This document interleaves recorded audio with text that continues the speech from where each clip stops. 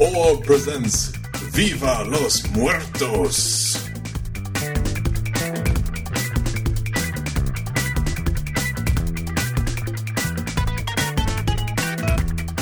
This is Gary Butterfield. This is Cole Ross. And here's a weird one. You're not my dad, Ben Edlund. He's kind of my dad.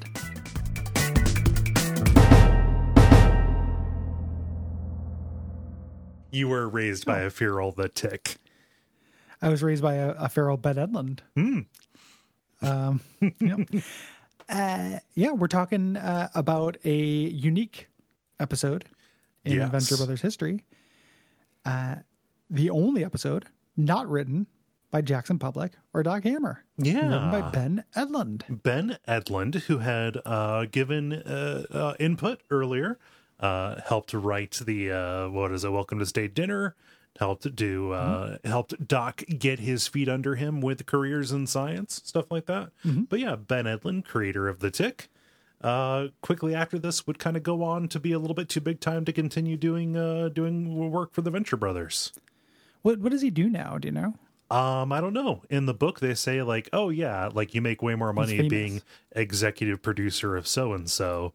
That like it doesn't make sense to use that. The opportunity cost is not justifiable to spend your nights doing a script for the Venture Brothers. Yeah, it just doesn't say what so and so is. No, he doesn't. No. It powers the Tick, Gotham, Yeah, Supernatural. Did a bunch of Supernatural. Yeah.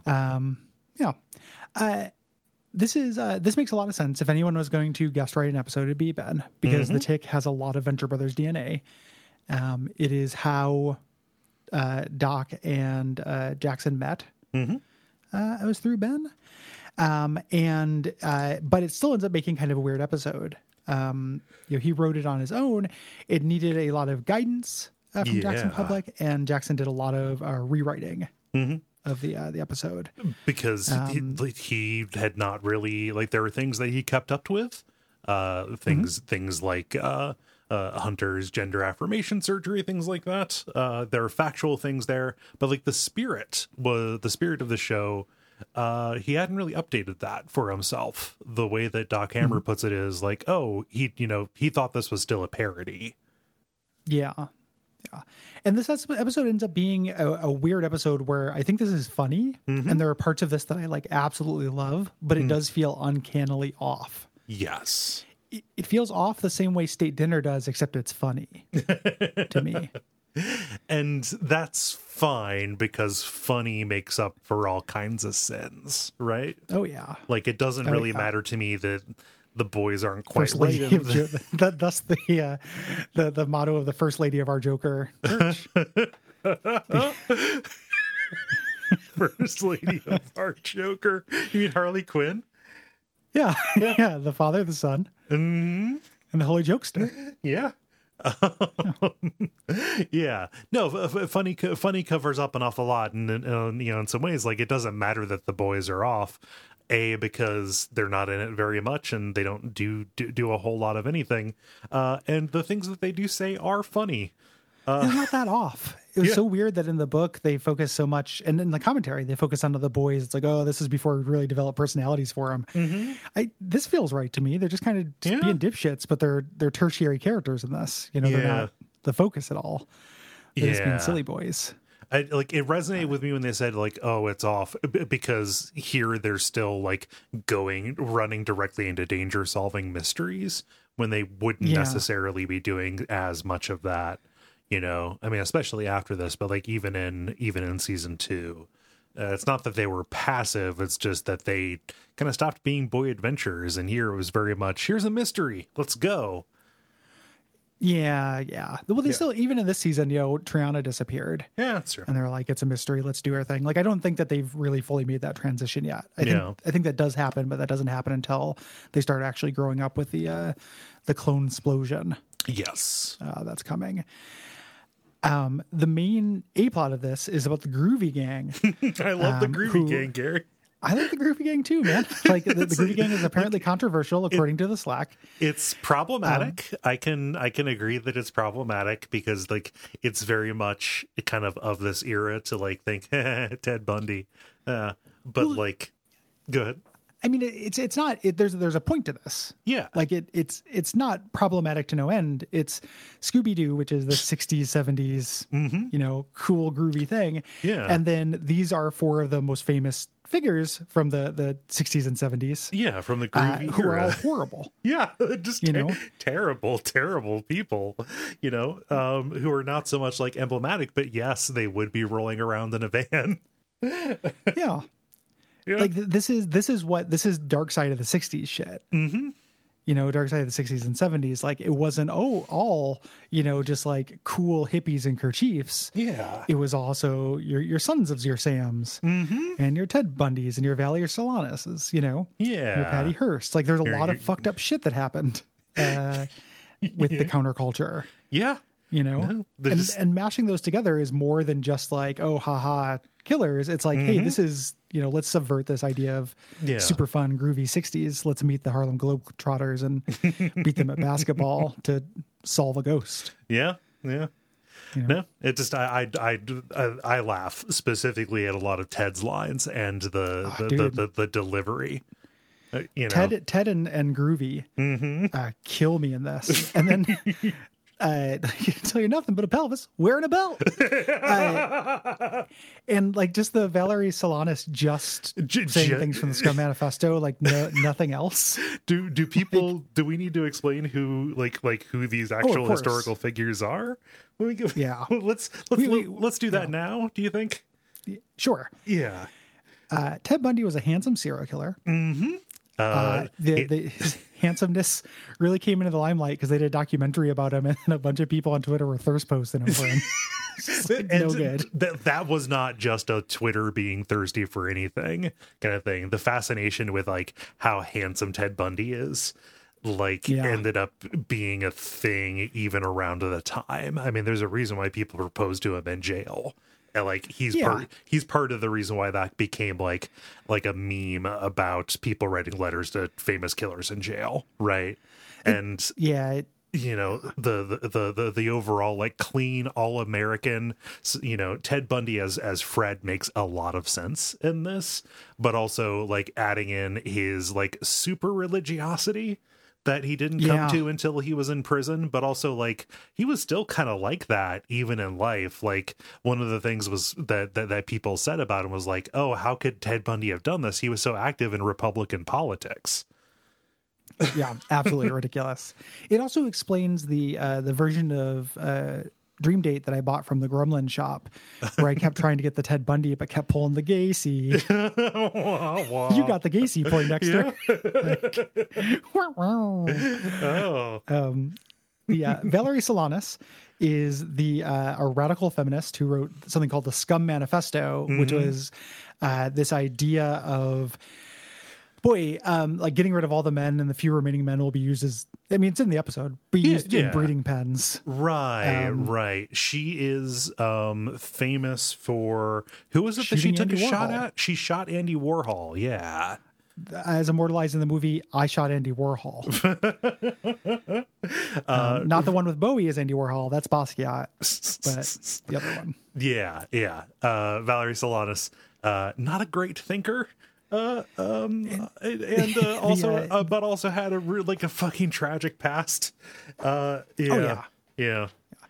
Great line in the commentary where like Doc Hammer's like, "Is it good?" And, like, Jackson, no, about but, the like, yes. It's like it's good if you want to read the sentence, "A groovy all-female future."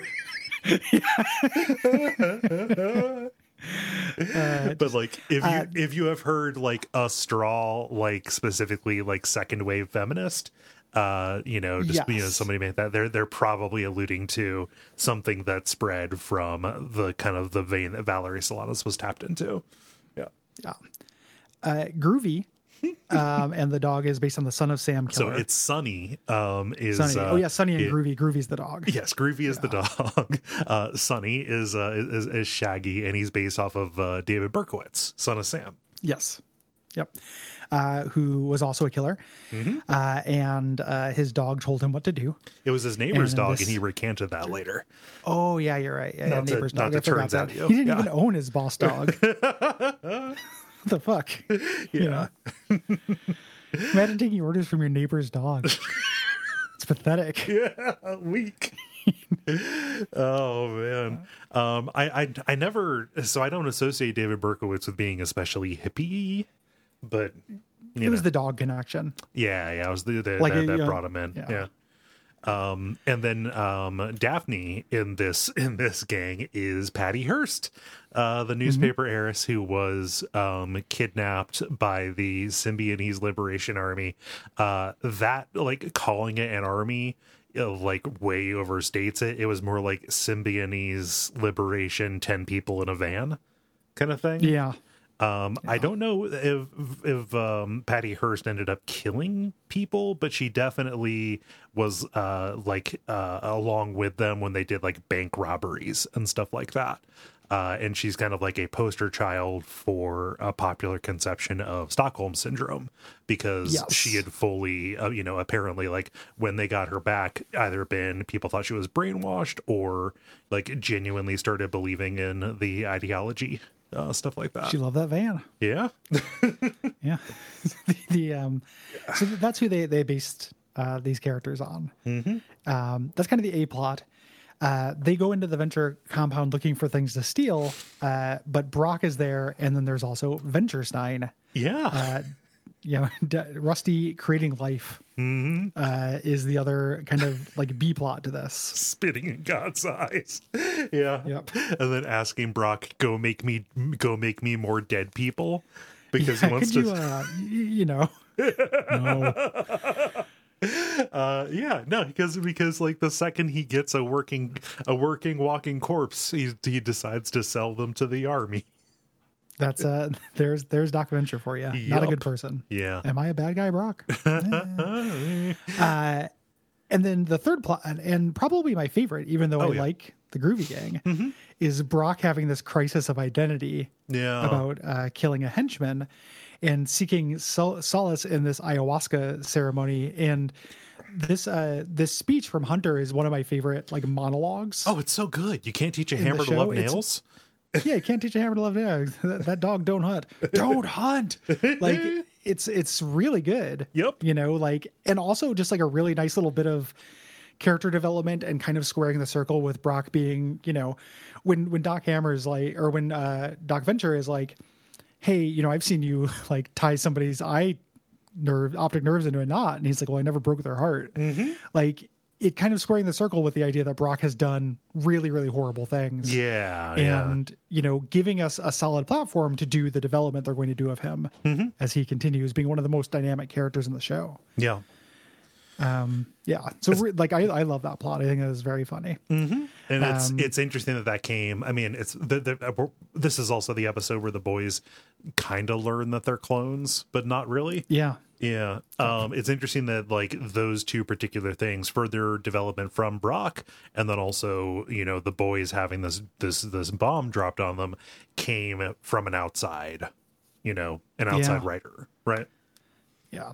And it's also, this is the penultimate episode before the finale, which does tons of work. So it's like interesting that they did these things that kind of set up for season 3. Like the boys, slowly suspecting, but then finally kind of being confirmed that they're clones or that cloning is possible. This is all stuff that's going to happen in season 3. Yeah. Which ends with them getting rid of the clones, which is like a really daring move that I really love. Yeah. And ends with a new status quo for Brock. Loses his hair, loses his identity. It's all good shit. Yes. But this is good shit too, and we should talk about it. We should. We will. Yeah. There's a cold open here, and this is a first-person shooter type thing from first view, the point of view of Texas, a new henchman recruit. The henchmen are storming the Venture compound. 21 is trying to pump him up, and 24 says, 9 out of 10 of the new guys die so quickly. Why are you even talking to him? Yeah, which is a great thing to say when you're about ready to storm a compound. Yeah. And the monarch gives his villain speech, again, just his complete inability to handle metaphor, saying coil and prepare to strike like the deadly sky flowers you are. Yep. Not a thing.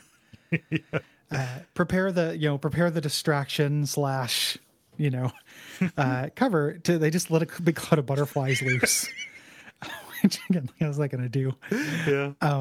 One time I went to an arboretum, like kind of butterfly enclosure. Oh, it's fucking creepy. They land on you and Which stuff. is one of the scariest things I've ever done, because like there are all these signs are like, don't step on them. And I'm like, I'm totally going to like fall down, go boom, and kill the only last living, North African honey lover butterfly in captivity. Yeah. And I tiptoed through it like while they were landing on me and just made a beeline directly to the exit. Mm-hmm. It's like, I'm not looking up. I'm not looking at any plants. I need to get the fuck out of here. Yeah, no. I'm going to pretend like I'm in the past, and if I kill any of these things, it will have drastic consequences for the continuum. Absolutely. Can you imagine the kind of bailiff they have in Butterfly Court? I'd be fucked. Yeah, the thing about butterflies is they're fucking horrifying, actually. Yeah, they're really, really pretty wings just to get you into the most eldritch of abominations in their bodies. Have you seen their proboscis, dude? Come on. Yeah, they're full up on proboscis. Like it's no wonder the monarch. Yeah. Use them. Yeah, villainy. He cuts leash the distraction, and all the guys storm from the trenches, and just immediately there's chaos. Yeah. And just get turned back entirely by Brock. Yeah, who's killing a guy with a push mower. Like he's got him up against a wall and he's push mowing the guy's torso. It's very, very good. Until eventually he sees our point of view character, Texas. Mm-hmm. He tries to back off, and Brock doesn't allow him to, which is important for later. He backs up and he twists his head all the way around. Yeah, breaking his neck. Fun little trick to do in first person. I like that. Yes. Yeah. Yep. So we get our title credit, and then we are still in Texas's point of view here. We have a dark screen, and we hear Rusty doing the full Frankenstein bit. More power, all that. As he lets loose this loud electrical discharge, and Texas wakes up. Yep. He's come back to life. Horrifying. Mm-hmm. Yeah. Truly one of the worst things that Doc Venture's ever done. Oh yeah. He sees himself in the mirror. He screams because he knows this is not right. Should not be, and starts strangling Rusty. He screams, "Brock, cliche!" And Brock is already a little bit off about this whole thing. Yeah, but he grabs a fire extinguisher and caves in Venturstein's head. Yes. And Rusty is like, you ruined that part. Like you ruined the head. Yeah. Yeah. So they do it again. Let's bring this guy back to life, except with a different, a different top of the head. Rusty's a little bit more conciliatory this time. Saying, he's very, very sweet to him. He's like, "Hey there, honey bunch." Like he's very sweet to the Venturstein. Yeah. Well, I mean, at least this time, because he knows he's going to be strangled. But he says, "I'll chalk your little strangle tantrum up to the surprise resurrection and the adrenaline enema and your basic criminal nature." Yeah, it's very good. I love it. And Hank goes, "Why is the top of that guy's head black?" And Rusty says, "African American, Hank. The top of that guy's head is African American." Yeah. Because they had to get a different skull top, and they pulled it off of a black henchman. Yep. Which it's the same basic joke more as black henchmen. God, I will never tire of that tweet. But it's the same basic joke as like, look, I don't know the politically correct way to say that I hunt Blackulas. Yeah, I hunt black vampires, it's okay because I love that joke. Yeah. Oh no, I love it too. Like it's really good. Just the idea that they're tiptoeing around saying like, oh, that skin is darker, but like the fact that the head and the hair could be African American as opposed to just like the person. Yeah. I don't know. Rusty is incredibly like this is some high super science here. Yeah. I'm always kind of here for competent Rusty. Mm-hmm. And he's incredibly excited because this is the last, bringing somebody back to life is the last hill of super science. Yeah. Well, until teleportation later. Yeah. Yeah, teleportation later. Yeah. Then Venturstein starts going, "Father," and he's just like, "Oh, you." Again, he's very like coquettish and cute. It's like false modesty. Like, "Oh, don't call me father. I get enough of that out of these two from these two dinglings." Yeah. Horrible thing to say to your children. Yeah. The Groovy Gang pulls up. In their hippie van, and we talked about them before, but they're kind of introduced here. Yeah, and also, boy, this is ridiculous. If you don't know what Scooby-Doo is, it's this weird story about 4 hippies and a dog. Yeah, who would go in a van from town to town, and they would find like ghost cases that turned out to be amusement park owners trying to get insurance money. It was always corrupt real estate was the thing. Yeah. It was all real estate. And then they would team up with Batman and the Harlem Globetrotters and like Banachek and just like random Don 70s. Knotts? Oh, yeah. Yeah, Don Knotts, like who just show up. And it was really weird fucking cartoon. Yeah. That like not only ran back in the 60s and 70s, but has been continually rebooted. I think there was it never went away. Yeah. There was a new Scooby-Doo movie like here just this past year or something like that. It's ridiculous. It's like just what if there was a dog and 4 hippies, and like there's your premise, and then and they're in a van called the Mystery Machine. Mm-hmm. There's like no mystery. The only mystery is like where do you guys shower? Like Gary, what look do you in your eat? heart. Who pays you? Yeah, who pays you is the bigger thing. The real mystery is what does it say on your W-2? Yeah, Fred. Oh no, like they have a W-2. They're definitely 1099 miss. Come on. I know, just subcontracting from the van. Technically, the van owns us. Yeah. So yeah, they pull up. Yeah. Ted's Jinkies. It's a military compound. He calls it a mystery. And Patty says, "Ted, we've been driving to see my parents for 10 years. Like, can we go see my parents now?" Yeah, and he tried to Patty, being out of your box isn't right. It's a privilege. Yeah. Which is dark. That's another way this episode feels a little weird, is because there's some darkness in ways that the Venture Brothers don't usually get dark. Yeah. Well, you see the box when you cut to the back of the van. The box is it's like a coffin that says redemption. Yeah. It's like really, really dark. Yeah. Sonny is totally strung out, shaking and terrified. Yeah. He's begging the dog Groovy to say something so the other people will believe him. Mm-hmm. Dog says, "Yours is the wheel of blood. Yours is the sword of Michael." I love this dialogue. I love Groovy's dialogue so fucking much. Groovy's really good. Yeah. And Ted comes back. He gets Sonny out. So like, okay, we need you out here so you can split up and go in a different direction. Man. Yeah. Well, and again, some darkness. Ted is controlling Sonny not just through verbal and physical abuse, but by withholding his medication, which he calls Groovy treats. Like he shakes a prescription pill bottle. Don't fucking know Scooby-Doo. Yeah.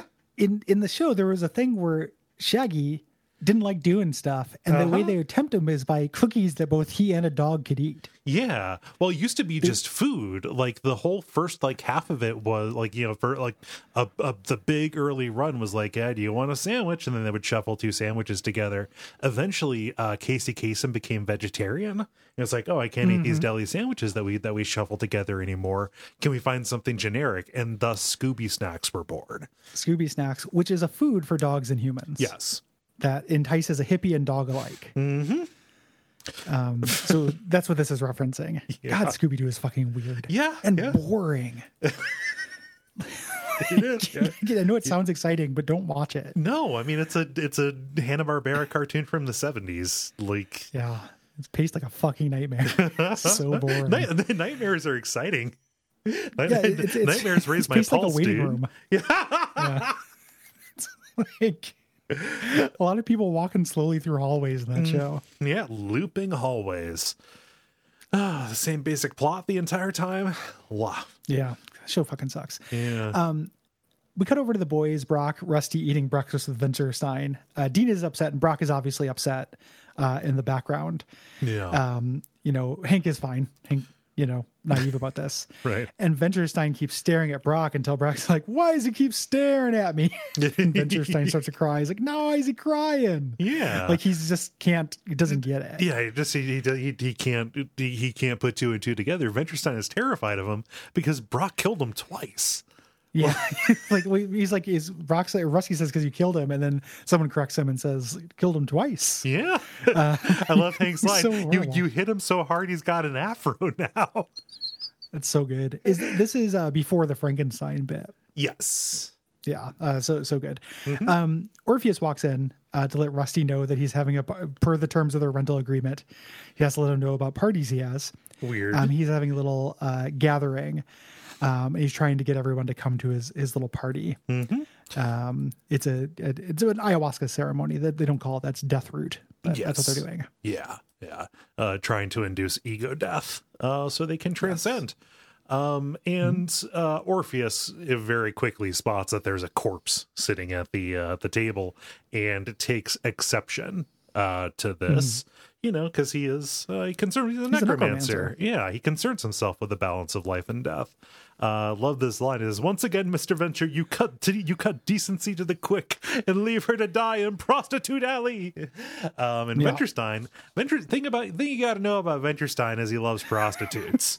Yeah, dude is a total classic poonhound. Prostitute, he says, raising his hands into the air.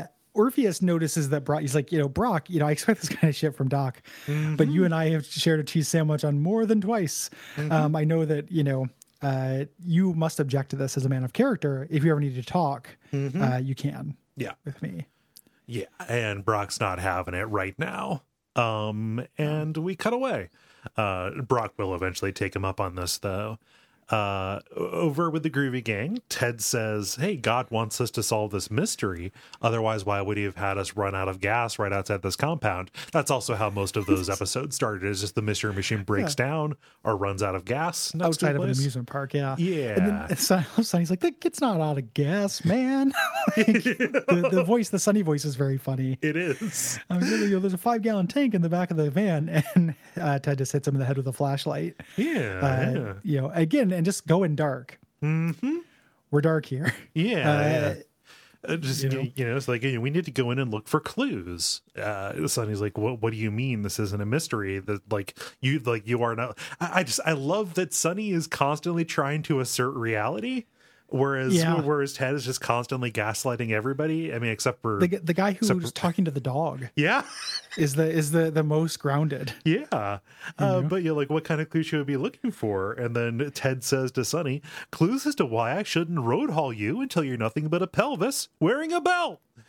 I love that line. And so the pause between nothing but a pelvis and wearing a belt is key to that. I need to see who did that performance on Ted, actually, because it's really masterful. Good. Yeah. I think actually all the Groovy Gang voice performances are really good. Yes. Even though Val and Patty don't get as much quite to do. Yes. Gang split up. Val is just telling, indoctrinating Patty, who's obviously a clear kidnap victim. Yeah. He's just like, men are just walking abortions, incomplete females, incomplete Y chromosome, X chromosomes, which is all just stuff directly from, the groovy all female future of the Scum Manifesto. Yeah. And I was like, I thought I recognized this. Yeah. No, it's just you just see excerpts of that because it's deranged. Yeah. Yeah.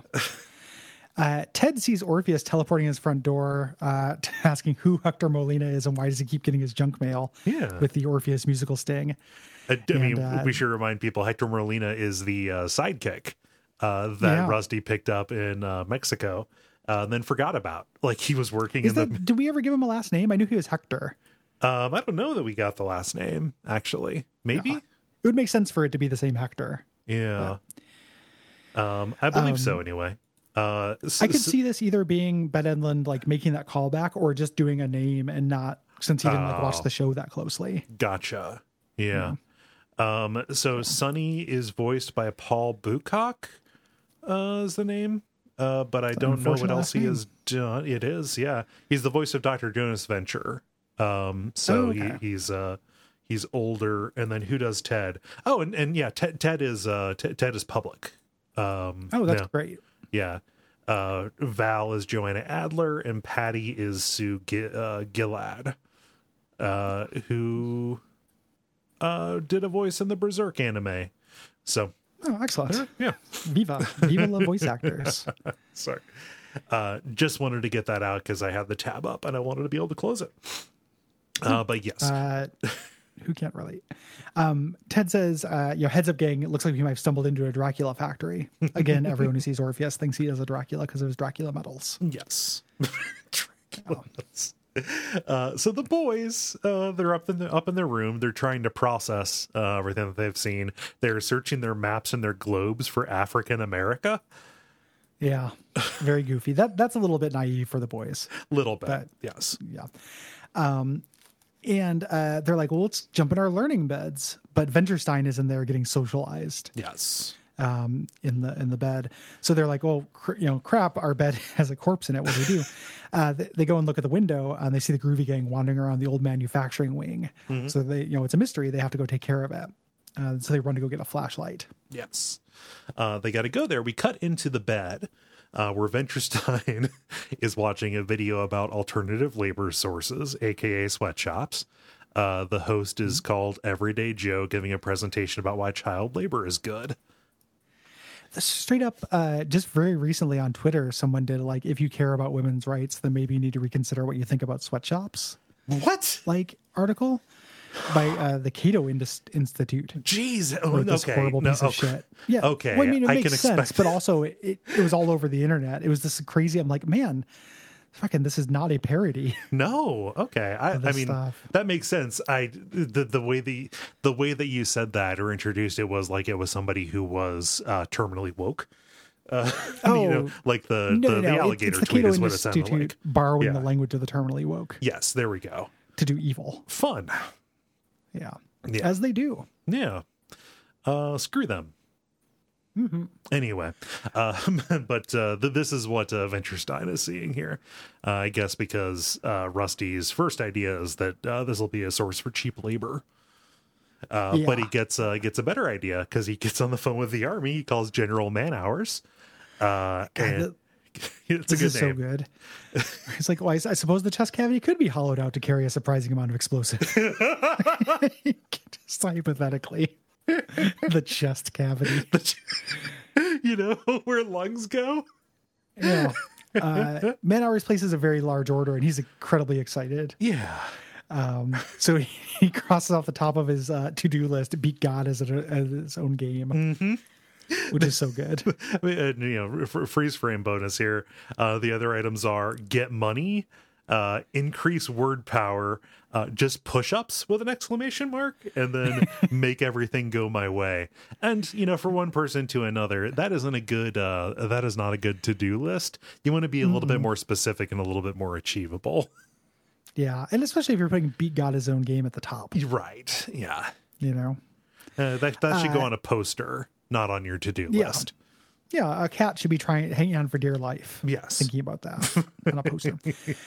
Cut to the end of the film reel that Venturstein is watching. They introduce a little Mexican kid, and is like, and you, blah blah blah, and then like tells the kid to do a sign off, and he goes, "Viva los zapatos." So there's going to be a revolution. Cool. Which is seeding a future episode of Venturstein. It is. Yeah, weirdly enough. Venturstein breaks out of the bed pod and barges away screaming prostitute, but he just says prostitute because he can't say that second T. Nope. Over in the garage, Brock is trying to throw his knife, but he's got the yips. Mm-hmm. He can't do it. He's like, come on. He can't hit the target. And eventually he comes to Orpheus and he parrots his line back to him. He's like, I think you're right. I might be a tapestry of quiet desperation. Yeah, which is a quote of Pink Floyd quoting Thoreau. Yeah. So Orpheus, he's got all of his magic and mystical friends over here. He bangs plus some randos. Yeah. I love the bit in the commentary where they talk about the guy with the leather pants and like They like we didn't get an episode with that guy, I don't think. No. But they're talking about bringing him back because they, just like a dude that they saw in their neighborhood, Yeah. kind of thing. Yeah. But they're going to start the Deathvine ceremony. They introduce this Amazon shaman named Del Rio. Yes, with the translator, which does kind of as a halting, voice, awkward voice translating everything this wise man says. The alchemist shows, hey, Brock, you old bag of bones. Why are you here? And he can't really say why until Rusty calls on the watch saying like, Brock, I'm gonna need lots and lots of dead people. He's like, why are you calling me? I need like a full gross of dead people. I know, couldn't you? And Brock refuses. Right, because like he's not an assassin. Yeah. Well, that's not even assassination. That's I just suppose, that's just murder. production. Yeah. But I love that. I like the phrase, full gross of dead people, but also go make more dead people. Yeah. I love how he hints around until eventually just go make more. So couldn't you? Well, I've got like 3 or 4, I've got 7 from the compound attack, but, Venturstein, we cut over to him. He's storming through the manufacturing ward. Ted sees this. He's like, oh, it's a Dracula Frankenstein factory. Yeah. Cut over to Val continuing her lecture. And I love how there's no attempt to contextualize what Val is saying. No. She's just saying what she thinks. Yeah. This is where the men will be kept in breeding. The few remaining men will be kept in breeding pens as studs or for labor or whatever. Yeah. Just really intense, groovy, all-female future. Yeah. Stuff. And they played Val reaching and touching Patty's boob as a joke with the Scooby-Doo sound effect. There's been a bunch of Scooby-Doo sound effects. This to me is like there's a lot of internet things about the Daphne and Velma. About the Daphne and Velma's relationship in the original show, like them being yeah. That is a huge thing. So I assume that was referencing to that subtext. Yeah, maybe. It's been that's been subtext forever too. So who knows? But they run into Sonny. The boys run into Sonny, who like immediately just swears, loses his shit, turns and runs the other direction, and they give chase. Sonny is scared of them because he killed them before. Yeah. Like, and they remember back in Baja 2 years ago, and we get this flashback of them in a mine. The Groovy Gang are down in the mine, and the boys are exploring it while the X1 is out of gas, and he beats them to death with a flashlight because he's strung out. Yeah, no. And this causes Sonny to conclude, hey, we're dealing with some ghosts. There's no way these boys could be around here. Yeah. Orpheus hands out his Dixie cups full of the Deathvine extract. I love that the Dixie cups have the jazz design on them. It's a great design. Yeah. Super good. Brock is like, oh, is this going to be a Waco kind of thing? Like, don't let the Dixie cups fool you. The idea is you take this drug and you experience ego death like an ayahuasca. They're all sitting in the circle, and Brock is telling a story of killing Tex. And I love this. I mean, Patrick Warburton as a voice acting MVP of this show. Yeah. Emerging. This is so good. Right? I could see in his eyes if I just let him go, he'd go straight. It's very sad. Yeah. No. Just a kid. But I killed him anyway. And the shaman interrupts with the translator. And the translator adds a lot. Yep.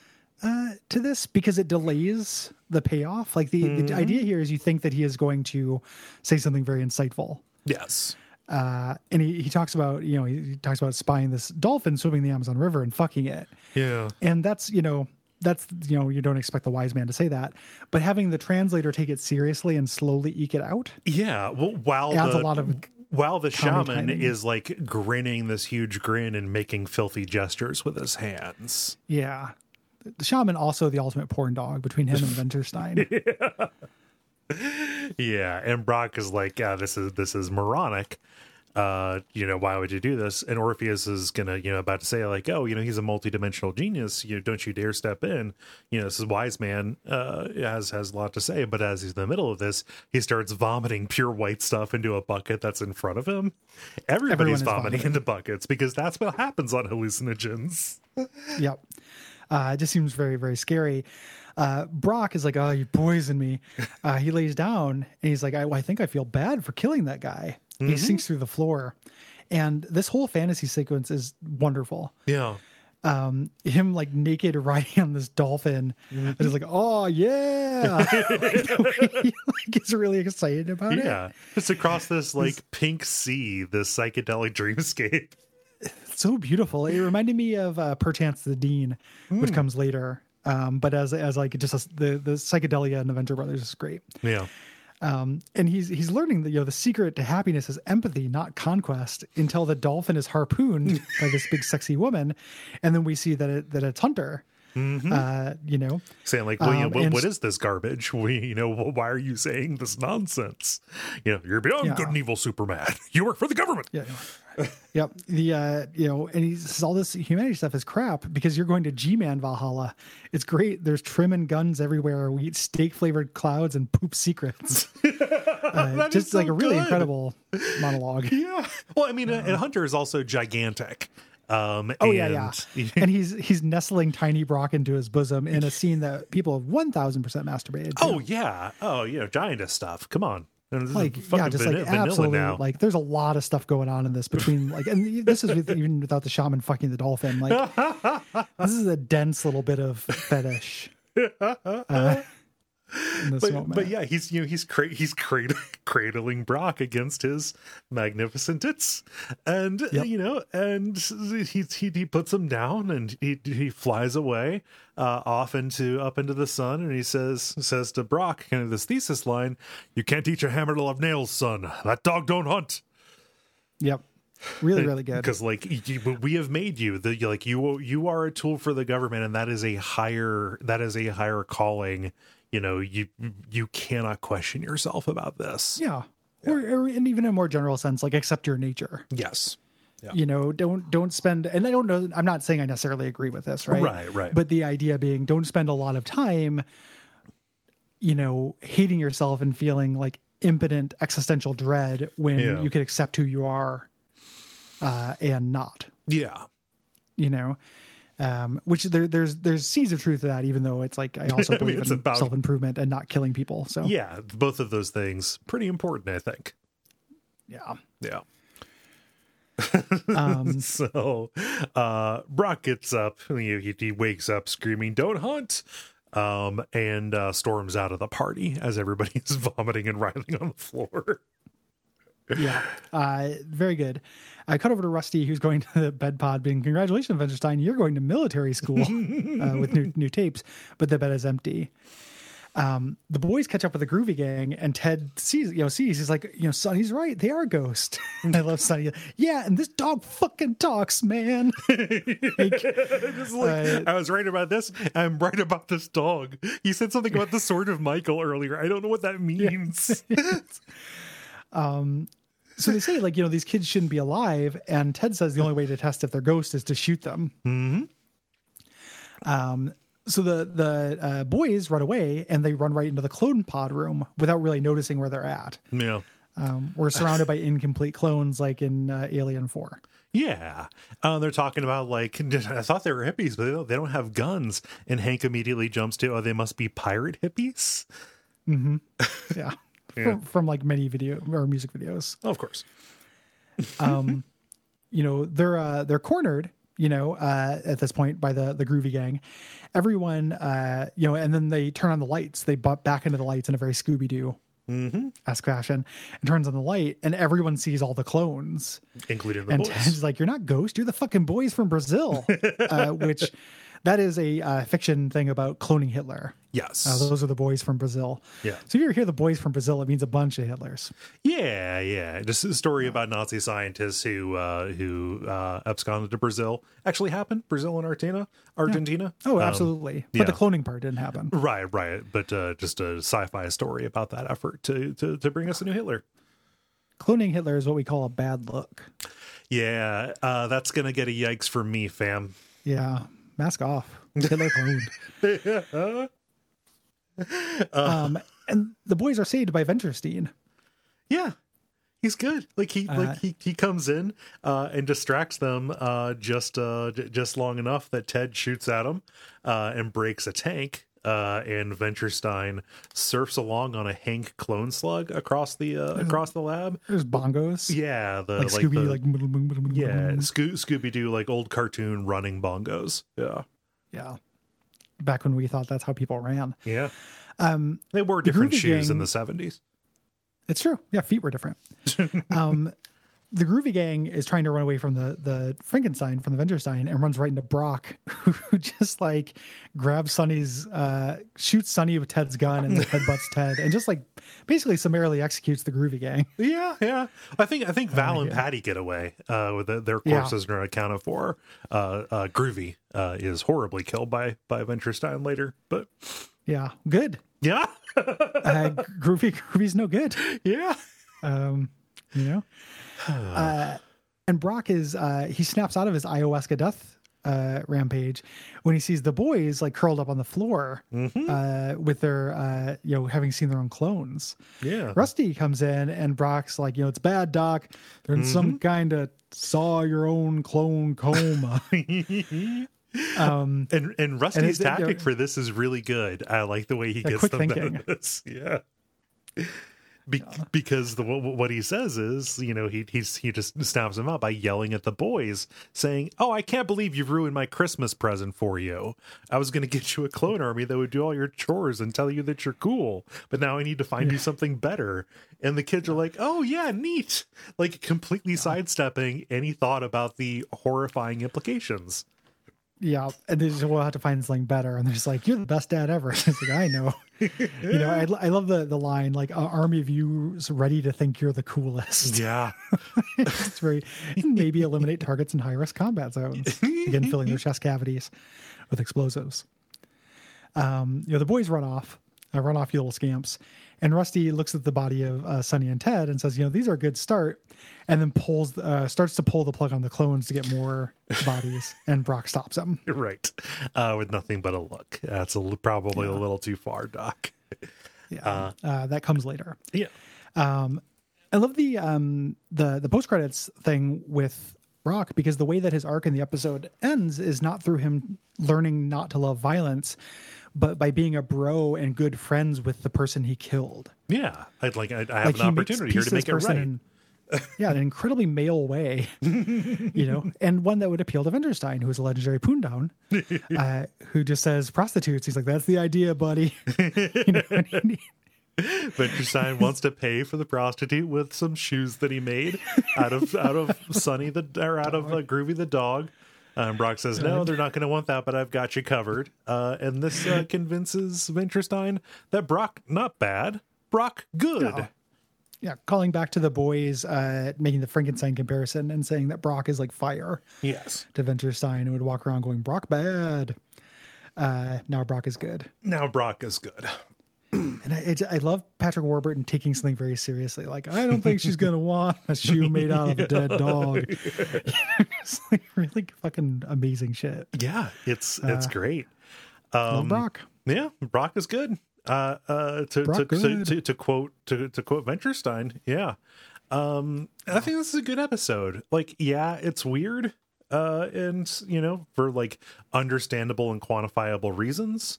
Like the Groovy Gang is exceptionally dark and may not be to everybody's taste, but I was just laughing out loud at all of the delivery and the way that they were put together. It's a really good parody, even if that's kind of like not the show's remit anymore. It's not like Bette Edlund isn't funny as hell. Right. Like, the Tick is really good. That dude is very funny. Mm-hmm. It feels different. And what I understand, is that like, this is too dark for folk. And the thing I've noticed, again, not interacting with, representative of the population, but just kind of representing on the Slack, is that when people get kind of turned off from the Venture Brothers, a lot of times it's when it's too dark. Yeah. For them, because the show does have heart. It's one of its strengths. Mm-hmm. the occasional dip into ultra darkness does not bother me Yeah. in this show. Tastes will vary. Yeah, exactly. So, your appetite for darkness, how cilantro that is, will be different. Yes. So Yeah. I get that. Yeah. That's it. I think That's so. the episode. Yeah. I don't know Yeah. that I have anything more to say about it. That's it. That's the tweet. We'll be back next time. We're going to do the finale in 2 parts because Yes. that's how it aired. And just because there's a lot going on. Yes. We're going to be setting up a lot of pieces, and we're going to be getting a lot of guild. It's going to be a who's who of guild leadership. And a really surprisingly long fantasy B plot about Dean's rich inner life. Yeah. I forgot how much time, like they talk about in the book and in the commentary, like how stuffed it was and how they had to do so many things. And they're like, you guys spent a lot of time on this never ending story parody. Yeah. Like I like it, but there's a crumple zone here. Like, yeah, there's definitely like, it's good. And it allows you to put Billy and Pete in there, which I like, but boy, oh boy. Thanks everybody for listening. We appreciate you. We appreciate everybody who supports us on Patreon, which you should do if you want to get episodes early. You can do that, and you can also support the entire network, and get a whole bunch of bonus content as well that is not related to the Venture Brothers. It's been a while since we've specifically mentioned this, but I should say we have some people to thank, such as our cover art artist, Joshua Jarrett, our theme song by Gwen May. Love the theme song. Love the cover art too. It's wonderful. And our announcer at the beginning is Brayton Cameron. Absolutely. Yeah. This is really abstract, but next time we do a live show or a Duck Fest or a streaming event, I found a brand new collection of Ninja Turtles songs. So me and Brayton are going to do a Teenage Dirtbags commentary on that. It's called Turtle Tunes. When's it from? From when all of them were like the Coming Out of Their Shell tour aftermath. Yeah. So the stage claps, back in your shells. Being out of your shells is a privilege. More Brayton content on the way. And you can also leave us ratings, reviews, and stuff. We really appreciate that. Please do. Always, until next time, go Team Venture.